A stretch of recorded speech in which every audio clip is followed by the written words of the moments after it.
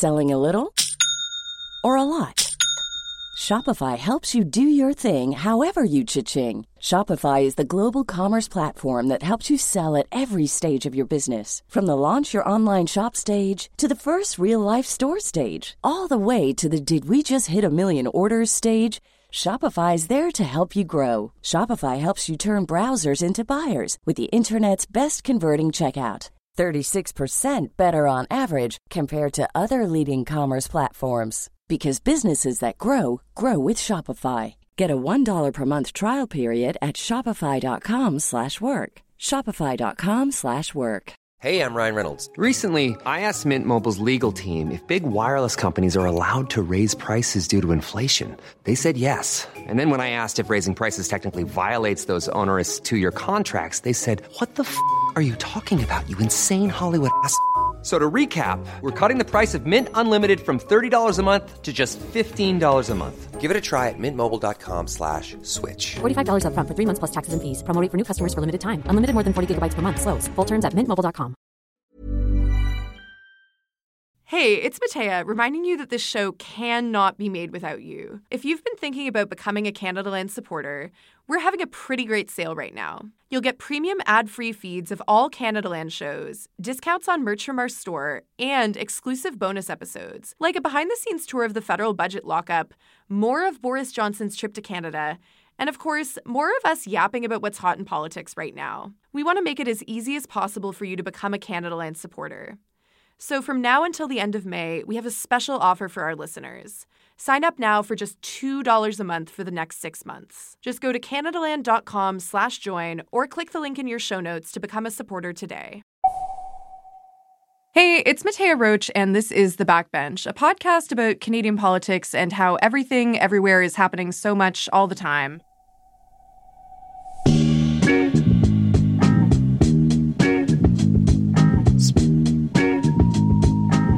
Today on the show, Canada is accusing India of a state-sanctioned assassination, and parental rights, an opioid crisis, and the missing Indigenous women whose bodies are presumed to be in a Winnipeg landfill have been front of mind in the coming Manitoba provincial election. This week on the show, we're doing things a little bit differently because we have two very different segments, and we want to make sure that you receive the most pertinent insights from the people who know the most about both of these topics. We actually have different panelists for each segment, so let's get into it. Hardeep Singh Nijjar was a Canadian citizen assassinated in Canada, presumably by a foreign government. It was recently learned that Canadian national security authorities have credible intelligence that agents of the government of India carried out the shooting of Nijjar in mid-June. The Globe and Mail was poised to publish a story based on information that they had obtained from insider sources. They warned the PMO before they were set to publish and were told to hold the story. But then the next day, Justin Trudeau went public and beat the Globe to it. Over the past number of weeks, Canadian security agencies have been actively pursuing credible allegations of a potential link between agents of the government of India and the killing of a Canadian citizen, Hardeep Singh Nijjar. But this story doesn't just start with the assassination. Nijjar's son says that prior to his father's death, his father had been meeting with CSIS officers once or twice a week, and he also had attended a meeting with the RCMP last year where they were all told about threats to Nijjar's life. Our top priorities have therefore been, 1, that our law enforcement and security agencies ensure the continued safety of all Canadians, and 2, that all steps be taken to hold perpetrators of this murder to account. The Indian government has denied all responsibility for the shooting and argues that Ottawa's investigation has been misled by accusations from Canadian Sikhs involved with the Khalistan separatist movement. The Indian government maintains that Nijjar was a terrorist. But Canada is a country of diasporas, many of which have fled violence or have their roots in communities that have fled violence in the past. Many Punjabi Sikhs in Canada originally came here seeking refuge from pogroms and extrajudicial killings in India. And what Nijjar was doing, calling for separatist politics, is not illegal here in Canada. Any involvement of a foreign government in the killing of a Canadian citizen on Canadian soil is an unacceptable violation of our sovereignty. What does it mean for a foreign government to have possibly executed a Canadian citizen on Canadian soil? And what does that mean for this country's relationship with India? We have an expert in the house. It's Canadaland's very own host of Commons, Archie Mann. Archie, always good to have you on the show. Thank you for having me. I think one thing that's been a bit glossed over in some of the coverage that I've seen of this is the fact that Nijar was actually assassinated in a Gurdwara, so a place of worship, and it's your hometown Gurdwara, in fact. How have you been feeling just as all of this news has been coming out? I mean, it's been a bit surreal. I used to go to this Gurdwara as a kid. I mean, we went to many different Gurdwaras in Surrey. My mom liked to kind of shop around. But this is probably the place that I have the earliest kind of memories from.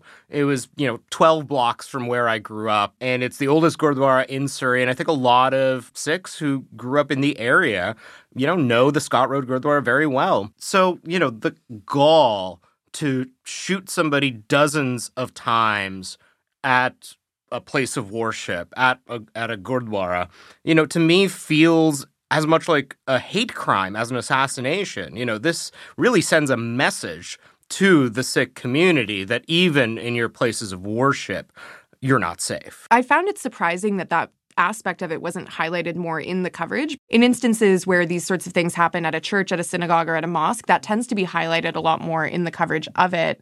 Obviously it's shocking and horrifying, I think, to the people that are close to it. But things can be shocking and horrifying and still be somewhat expected while being awful at the same time. Is this something that the community saw coming or was surprised by, or was it completely out of the blue? When the news of Hardeep Singh Nijjar's murder came out a few months ago, everybody knew. Mm-hmm. It was the assumption that this was obviously the Indian government. Mm-hmm. I think people were still shocked that there was a murder taking place on Canadian soil that we believed to be at the hands of the Indian government. Mm-hmm. But there's been an escalation in terms about the Indian government and government-related media's rhetoric about Canadian Sikhs. And, actions of kind of foreign interference. People experience it both in their day-to-day lives and they see, news stories, not usually from the English language press, frankly, but from either Punjabi language media in Canada or, some outlets like Boz News that cover this kind of thing. In some ways, I think a lot of people felt like both anger, but also a sense of relief when Justin Trudeau actually, said what we all knew to be true in the House of Commons, because the assumption was Canada would never say anything like this, even if it was true. The Liberal government has been quite friendly with India, despite, how they're portrayed in the Indian press. I do think a lot of people felt like, okay, finally, maybe some level of the gaslighting is kind of over. Not that I see a lot of media from India, right? But I feel like especially now that Twitter is completely broken and never shows you any of the shit that you want to see, I've been seeing a lot of blue check, big BJP stan accounts is really the only way that I can phrase it, right? Just saying the wildest stuff. And you look at what the coverage of this sort of thing is like in sort of mainstream Indian conservative media, and it's completely bananas bonkers. And so I can imagine to have, the media here outside of Punjabi language or Boz News, that kind of press, not covering the issue, and then any Indian press talking about it, just saying ridiculously jingoistic things. It must be, somewhat nice, I suppose, to have that confirmation. It definitely is. But the thing is, even if you're not going out and reading Indian media, a lot of the stories about Sikh issues, frankly, in Canada have been filtered through the Indian media. Take Hardeep Singh Nijjar, for instance. A few years ago, there were reports in places like the Vancouver Sun that Hardeep Singh Nijjar was running a terrorist training camp in Mission, BC, which, is bizarre, for one. Anybody who's from the Lower Mainland to imagine a terrorist training camp in Mission. But the reason that those reports were, coming out is because the Indian press was putting out these kinds of accusations and the Canadian press would simply parrot them, right? And there is now even a kind of symbiotic relationship between the kind of, I'd say, anti-Sikh elements of the Canadian press and the Indian press, right? Terry Malevsky, former CBC journalist, has basically found a second career as a right-wing talking head in India, right? Appearing on Indian nationalist kind of TV programs, writing for the RSS's magazine. This is the extreme right-wing kind of Hindu nationalist movement in India. It's been very, very interesting to kind of watch that. And, for me, I was kind of hoping that this murder and this announcement, at least, would finally change the way that the Canadian press has to cover this story. And I want to just talk about, who Hardeep Singh Nijjar was and, why the Indian government even saw him as a threat. They've basically claimed that he was the head of something called the Khalistan Tiger Force, which seems absurd on its face. I mean, this guy was a plumber living in Surrey who did not have major, sway or profile in India or even in Canada outside of his small community, in Surrey, outside of the Gurdwara where he was elected to run. He was helping organize a referendum, an absolutely non-binding referendum in the diaspora, in favor of Khalistan or against. And that is the reason India saw him as a threat. All indications seem to point to that. Those stories that I talked about earlier, appearing in the Indian media and then later in which he was accused of running a terrorist training camp, those came out after Hardeep Singh Nijjar started to work on the Khalistan referendum. There was an absolute link between the timing of those things. And, he wasn't returning to India and conducting assassinations or, it all is so incredibly absurd on its face. And just to take it one step further, one of the groups that's often accused of being a terrorist organization in the Indian media operating out of Canada is the World Sikh Organization. It's actually a backbench panelist, Jaskaran Sandhu, who used to be the head of the World Sikh Organization. So basically, the Indian media has been accusing the backbench of harboring terrorists, right? This is the level of absurdity of these accusations get to. So they really cannot be trusted in any way. Hardeep Singh Nijjar was killed for peacefully advocating for a separate Sikh state. And whatever you feel about that issue in particular, I think everyone in Canada agrees that we should have the right to talk about these kinds of things. I mean, we don't murder every Quebec separatist for good reason because, advocating for sovereignty is a basic political right. That's been one of the most absurd things that I've seen in the sort of storm of blue check BJP, voters is basically saying Canada would never allow this sort of rhetoric ever in the context of its own politics. And it's we have a party. Yeah. We have a party in the House of Commons that now that Anthony Rota resigned, a Bloc member is going to be speaker for a week or whatever. It's great. We've had 2 referendums, right? Yeah. Actual ones that could have been binding.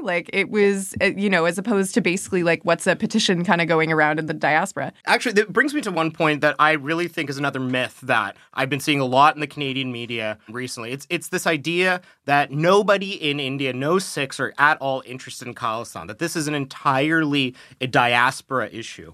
And while I would definitely agree there's probably much more support for Khalistan, for an independent Sikh state within diaspora communities, Sikh nationalism takes many forms in India. It changes and shifts, and while there aren't many politicians or political parties that are advocating for an independent Sikh state in India right now, just like in Quebec, in which the PQ has barely, any seats in the Quebec legislature, it's not something we could say that Quebec, separatism, Quebec nationalism is dead forever and nobody cares. It morphs, it changes, it expresses itself in different ways. You could argue that Francois Legault's, dominance in Quebec is a different representation of kind of Quebec nationalism. It's the same thing in India. Sikh nationalism has taken very different forms over, the last many centuries. The farmers' protests were in some ways an expression of Sikh nationalism. Earlier this year, Amritpal Singh is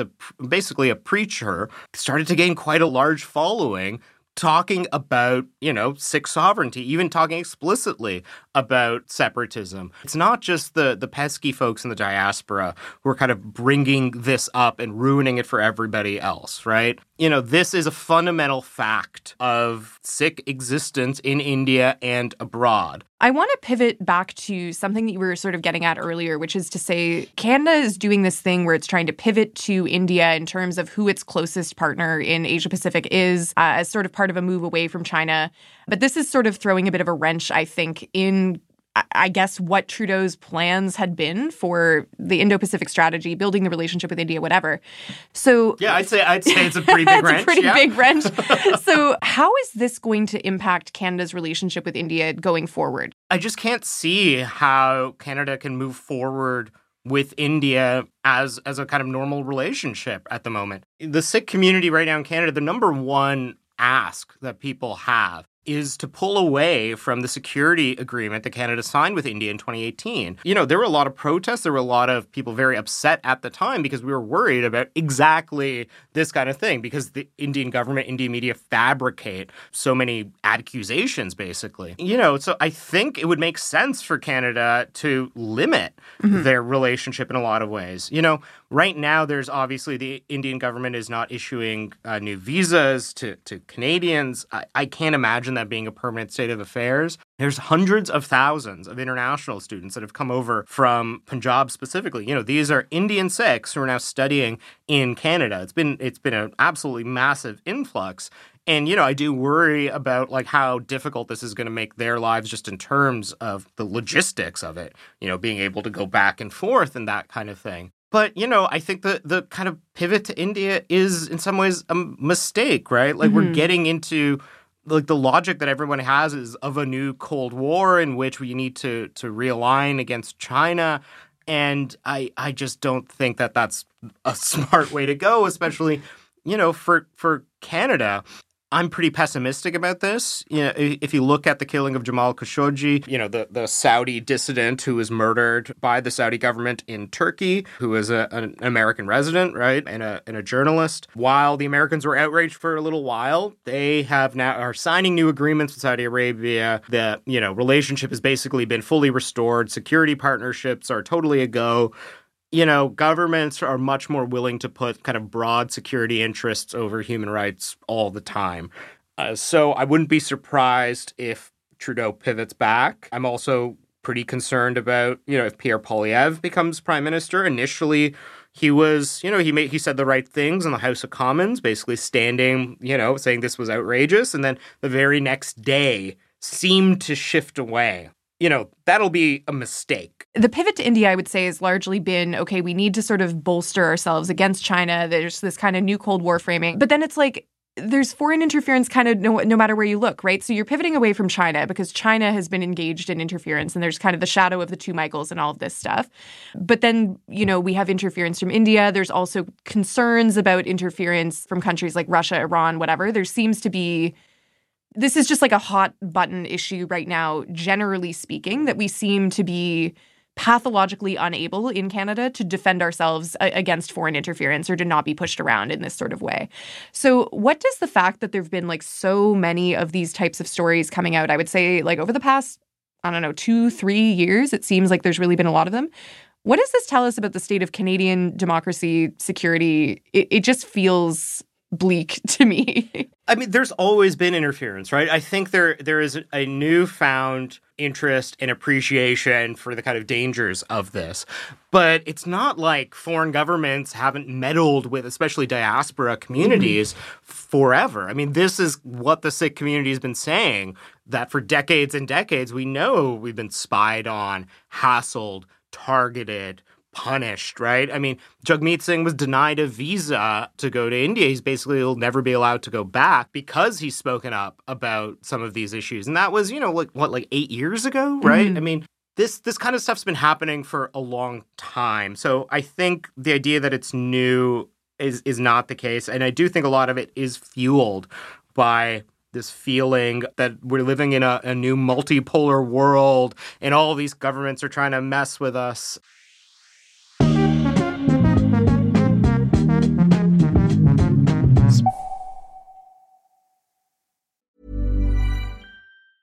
Hey, I'm Ryan Reynolds. Recently, I asked Mint Mobile's legal team if big wireless companies are allowed to raise prices due to inflation. They said yes. And then when I asked if raising prices technically violates those onerous 2-year contracts, they said, "What the f*** are you talking about, you insane Hollywood ass?"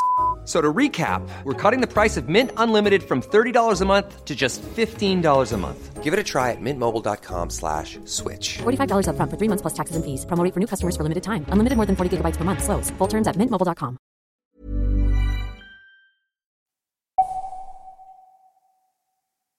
So we are coming up on Election Day in Manitoba. If you're listening to this episode on the day of its release, the election is actually happening today, October 3rd.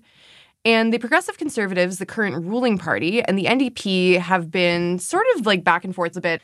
There have been a couple of election issues that have made this provincial election particularly worth looking at. So for a bit of background, the current Premier, Heather Stephenson, came to power in 2021 when the former Premier and leader of the PCs, Brian Pallister, resigned. I love Manitoba. And I believe Manitoba can be the fastest growing, most competitive province on its way to 2 million people strong. Stephenson is now facing Wab Kinew, the leader of the NDP in Manitoba. This election is about healthcare. We need to change the government in Manitoba so that we can get to work fixing the healthcare system. So it's Progressive Conservative versus NDP. There is a Liberal Party in Manitoba, but it only holds 3 seats, and so they're not really expected to be much of a factor in this election. This election is going to make Manitoba history. Either the province is going to elect a woman to the Premier's office through a general election for the first time, or it will elect Manitoba's first First Nations Premier. One of the biggest issues this election has been healthcare. The province has seen the closure of emergency room services, major staffing shortages, and funding cuts. And then there's the demand for the search of the Prairie Green landfill, where the remains of 2 First Nations homicide victims are believed to be buried. Just last week, protesters in Winnipeg continued to call for a search. If your granddaughter or your daughter was sitting in a landfill and nobody wanted to look for her, what would you do? Some protesters and activists have nicknamed the current Premier Heartless Heather after she refused to greenlight the search based on safety concerns. And another hot-button issue that's popped up for this election is the quote-unquote parental rights debate that's currently raging across the country.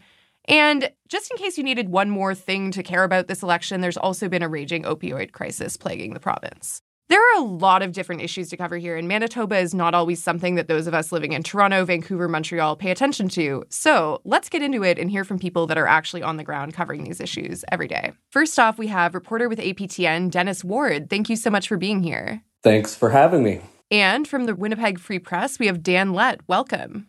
Thank you very much for having me. So for those of our listeners that are not in Manitoba, not, just mainlining news about provincial politics there, why should we all be paying attention to this election? Okay, so I'll give this the first try. So I'm from Toronto originally. I live in Winnipeg by choice. I'm not sure there's a good answer to why people should care, other than there's 1.3 million people in Manitoba, which is, not a lot of people compared to maybe Ontario and Quebec and BC, but it is still 1.3 million people within the country. And it's a province with the highest proportion of its total population is Indigenous. And I think that also makes this an important place for the debate about reconciliation and Indigenous issues. My colleague, Nagan Sinclair, he and I do a podcast together.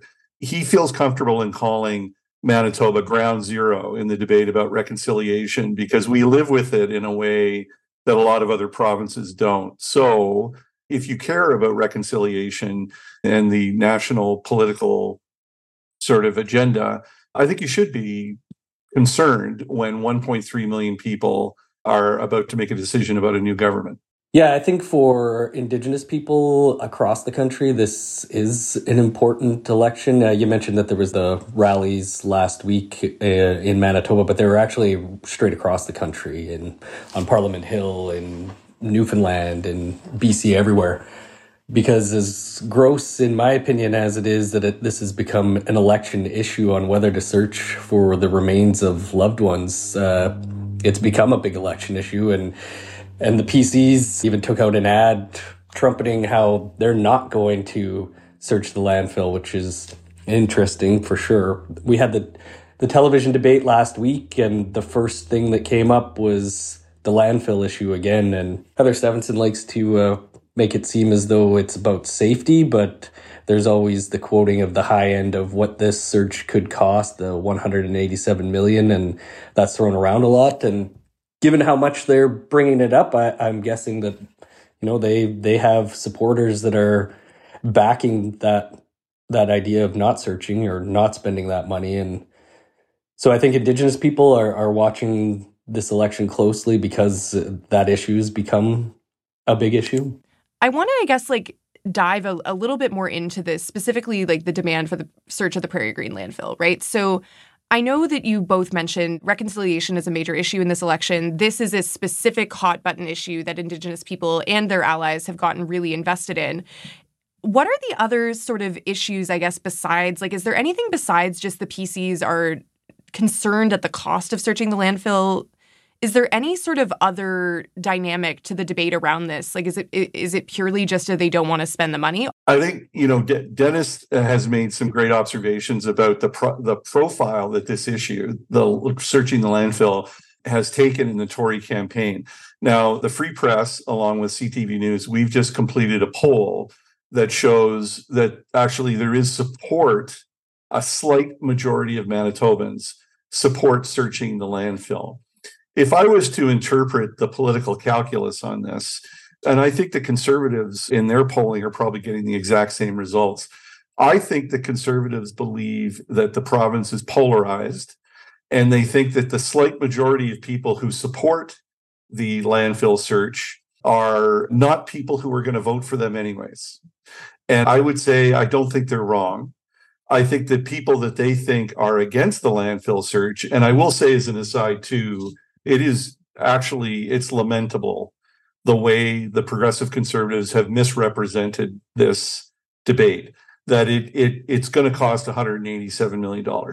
There are options that don't cost anywhere near that much, that it's too dangerous to do the search. The landfill and forensic archaeologists have all said that it is dangerous, but it's doable. It's doable because they do this work all over the world, and it can be done. So I think that the Conservatives they're looking for an anti-reconciliation backlash, and they believe that the people who are against the landfill are likely to come into their camp and support them just on this issue alone. I guess we'll see. I mean, just the fact that, only a slight majority of people in this province support searching the landfill for people's missing loved ones, I think speaks to a bigger issue in this province. But, you mentioned that reconciliation is a big part of this campaign, and I don't actually think that it is in any way. There's this landfill issue, but I mean, any time that Indigenous peoples come up in this, it's mentioning that the leader of the NDP is a thug or what have you. The Liberal leader during that televised debate said nobody's talking about reconciliation here. The Premier during that time, or Heather Stephenson during that debate, kept mentioning, that's a federal issue. These are those Indigenous peoples, the feds have to deal with them. Why are you willing to put $184 million and Manitoba workers at risk for a search without a guarantee? And there was also talk, you said the First Nations Premier here, but he's not making much mention of that. There's not billboards out there saying you could make history here by electing the First Nations Premier. That's not a front and center issue that the NDP are trying to play up either.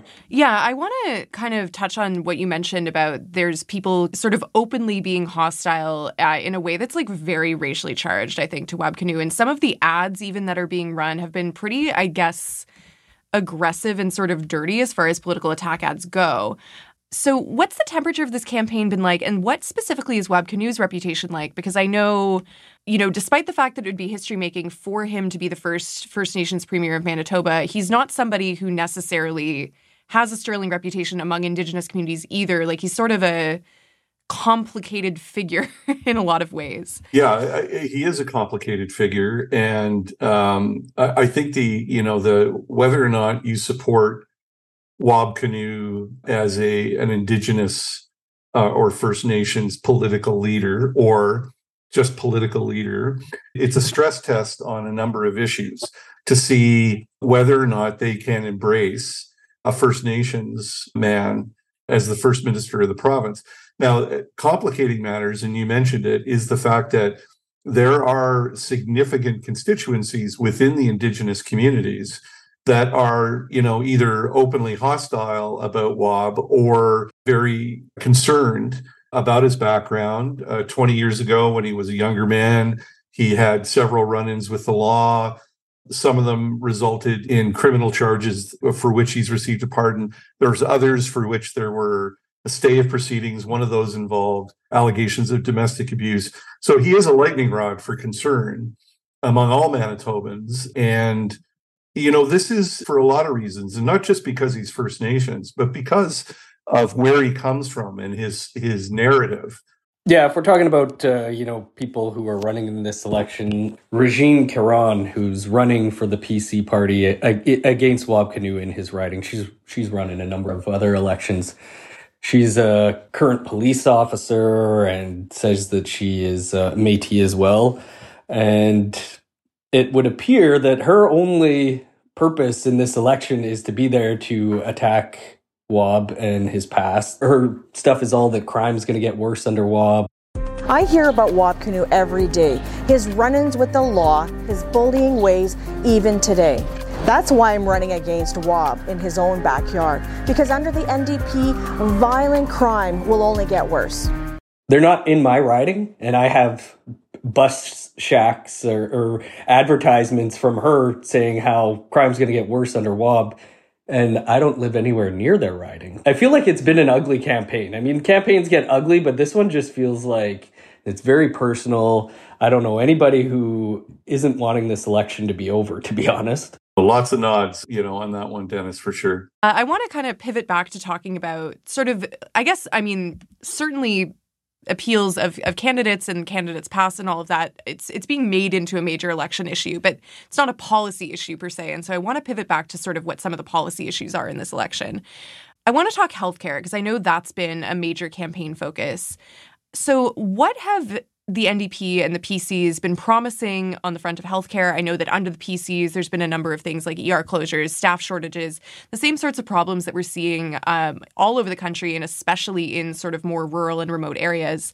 What are both of the major parties promising and how have people been responding to that? The reality of healthcare in this country and in this province and the overarching concern that really, I think, nullifies a lot of the promises that have been made during the campaign is that there's a very good chance that we broke it during the pandemic and afterwards.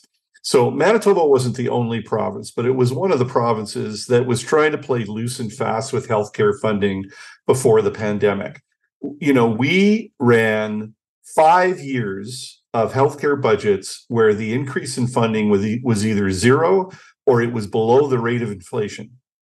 And the end result of that is that when the pandemic hit, we had already deeply wounded the system. We had driven hundreds and hundreds of nurses out of the public system to work in the private system, where they get more control over their working schedules. They get paid better money. We were hosting a campaign insiders panel on my own podcast, and the NDP representative was a former Manitoba Health Minister, Aaron Selby. And I was saying, you guys have made a lot of promises about more doctors and more nurses, which is absolutely nothing happens without more nurses in particular. So you guys have said you're going to do it, but how can you do it? And she says, well, we're just going to do it because that's what we do. Okay, well, we all wish them luck, but I don't think any party has actually proven that they have a plan that's going to work. And there's a very good chance those nurses don't want to come back to work to the public system. They could be gone, never to return, and there's no amount of money that would bring them back. That's how badly we've broken things. And I don't think that this is some conspiracy theory that, this is perhaps a plan to move the public healthcare system further to private in terms of all kinds of different services that the public system previously provided. I want to touch on something. It was, the opioid crisis was mentioned briefly by one of you. And kind of what you mentioned was that it's been being framed predominantly as a crime issue. Obviously, I think there's been a real shift, on the left and among some journalists in terms of covering the opioid crisis, covering drug use as a health issue as opposed to as a crime issue predominantly. So it's interesting to hear that it's been mainly being discussed as a crime issue in the context of this election. I want to hear a little bit more from either of you or both of you about what has the impact of the opioid crisis been like on the ground, particularly in Winnipeg? I think Dennis alluded to this before. It hasn't been much of an issue. And I also just want to clarify something. It's not an opioid crisis. That is part of the crisis, but it is a illicit drug addiction and overdose crisis. So many different forms of illicit drugs and alcoholism is out of control. This is the legacy of the pandemic. If we can clarify this, an overdose crisis. We're certainly, in terms of our per capita overdoses, we're holding our own. We're outperforming a lot of the medium and smaller sized provinces. And it's such a confounding issue because it's not necessarily directly tied to socioeconomic profile. There was a time when, like meth in particular, was very much a lower end of the socioeconomic ladder. That's not the problem now. Winnipeg EMS is responding with Narcan to overdoses in every neighborhood, in every area across the city. And in fact, in some respects, the more money, disposable income you have to spend on drugs, the more likely you are to be caught up in this problem. And it's actually been, both the NDP and the Liberals have said that they would open supervised consumption facilities in Manitoba. That's certainly part of it. Most parties have come forward with a pledge of increased support for mental health and addictions treatment, which is also definitely part of it. But I would say as well, too, that in the case of the Progressive Conservatives, they're also offering people $1.5 billion or so in tax cuts.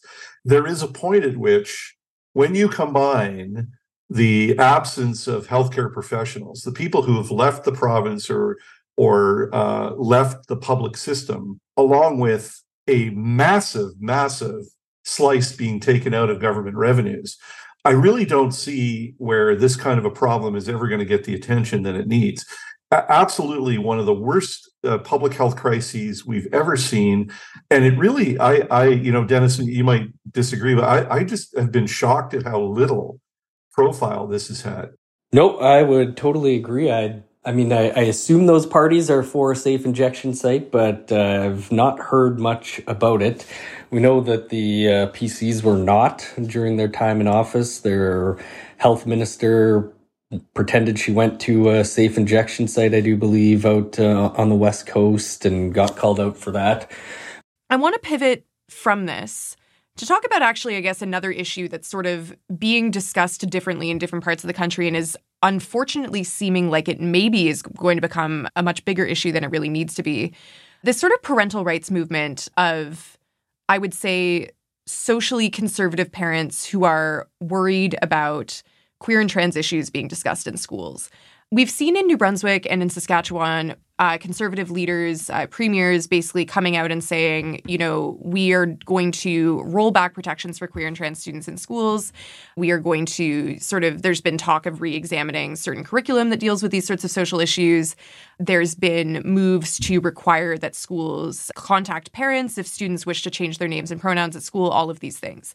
We've seen the PCs in Newfoundland and Labrador come out directly and say they did not support the 1 million March for Children protests that happened recently. So they've taken a firm stance kind of in opposition to most conservatives that we've seen across the country. In Manitoba, the PCs have been kind of vague on this issue. They haven't said that they're going to follow suit the way that, Blaine Higgs in New Brunswick and in Saskatchewan, the way that things are blowing there. They also haven't done what the PCs in Newfoundland and Labrador have done and said, we're not really interested in engaging on this issue. So what do you both make of this? Like, is Manitoba a place where this could become a problem? I don't know. Do you guys have thoughts on that? Yeah, I think that the parental rights as a movement, and that's a slogan that once again is slopped over the gunnels from the United States, what's going on down there. We had a couple of flare-ups. We had a group of, I guess what you could call parental rights activists went after the library board in Brandon, tried to get explicit, or what they considered to be explicit, school and library materials banned. We also had a similar attempt in the Louis Riel School Division here in Winnipeg. And both of them, I think, resulted in a fairly strong community backlash against what these people were trying to do. Now, what's interesting is that we did like this, the emphasis that the progressive conservatives have put on this issue really came out of left field. I mean, it was a pre-writ announcement by the premier at that time, PC leader now, to emphasize a pledge to enshrine parental rights in provincial legislation.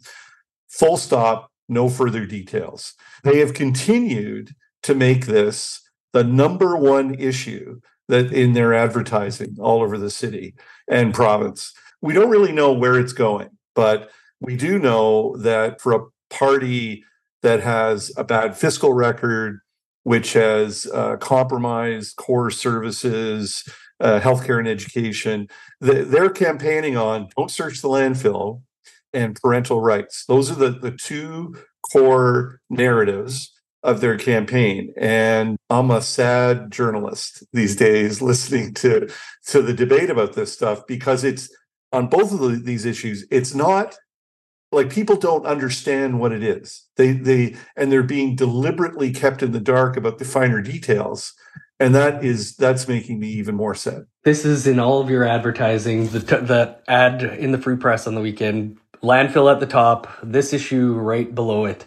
And the fact that this is one of your biggest pledges, but you're saying that you're not going to give the finer details until after you've been elected. I mean, that just doesn't sit well with me. If you've got great plans here, then let's hear what they are. Don't say, well, we'll have to tell you the details once we get elected. That's pretty vague to me. These things are pervasive. It preys on fears. It assumes that people are poorly informed, which they are. It takes advantage of the smash and grab nature of social media, where you don't have to provide a lot of details, but you can get sometimes a seismic reaction. So the concern is, and this relates to voter turnout, how many people are going to believe this? How many people are going to buy into the worst parts of this issue? This is the first time this issue has been tested in an election campaign. So if I go back to your first question, why should people be concerned about the election in Manitoba? It's because parental rights is going to be on the ballot for the first time in this country.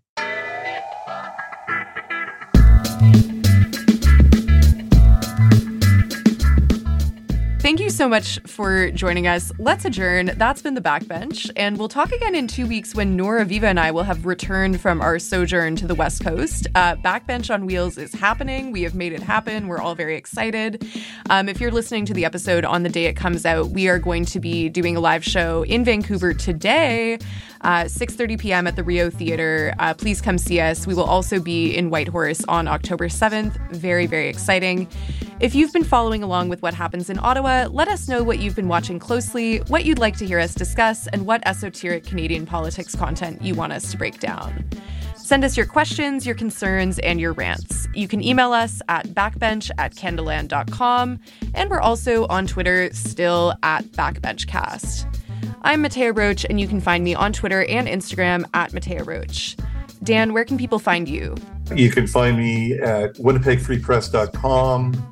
I'm on Twitter or X or whatever it's being called this week. I am at Dan Lett, and on all major podcast streaming platforms. I am part of the Nigan and the Lone Ranger podcast. Please tune into that if you can. And Dennis, where can people find you?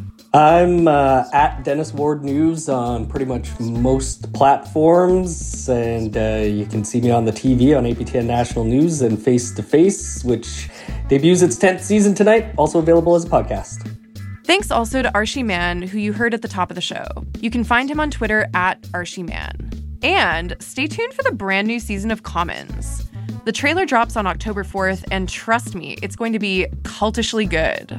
I'm Matea Roach, and you can find me on Twitter and Instagram at Matea Roach. Aurora Borealis, more commonly known as the Northern Lights, is a natural light display caused by disturbances in the magnetosphere as a result of solar wind. The magnetosphere is the region of the Earth's atmosphere in which charged particles are affected by the Earth's magnetic field, and that is as much science as I am interested in learning for one day. This episode was produced by Aviva Lessard and Noor Azrieh with additional production by Caleb Thompson. Our managing editor is Annette Ejofo, and our editor-in-chief is Karen Pugliese. Theme music is by Nathan Burley. If you value this podcast, support us.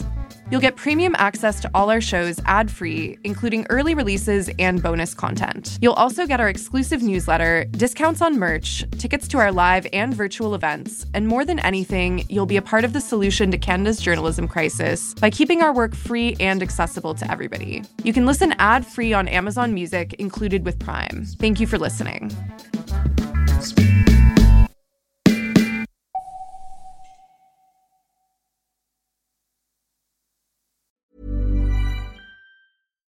Hey, Drew Scott here, and I'm Jonathan Scott, reminding you that life's better with a home policy from American Family Insurance. They can help you get just the right protection at just the right price and help you save when you bundle home and auto. Kind of like Goldilocks and the Three Bears. It'll be just right for you. We love a custom build. American Family Insurance. Insure carefully, dream fearlessly. Get a quote and find an agent at amfam.com. Products not available in every state. Visit amfam.com to learn how discounts may apply to you. American Family Mutual Insurance Company SI and its operating company, 6000 American Parkway, Madison, Wisconsin.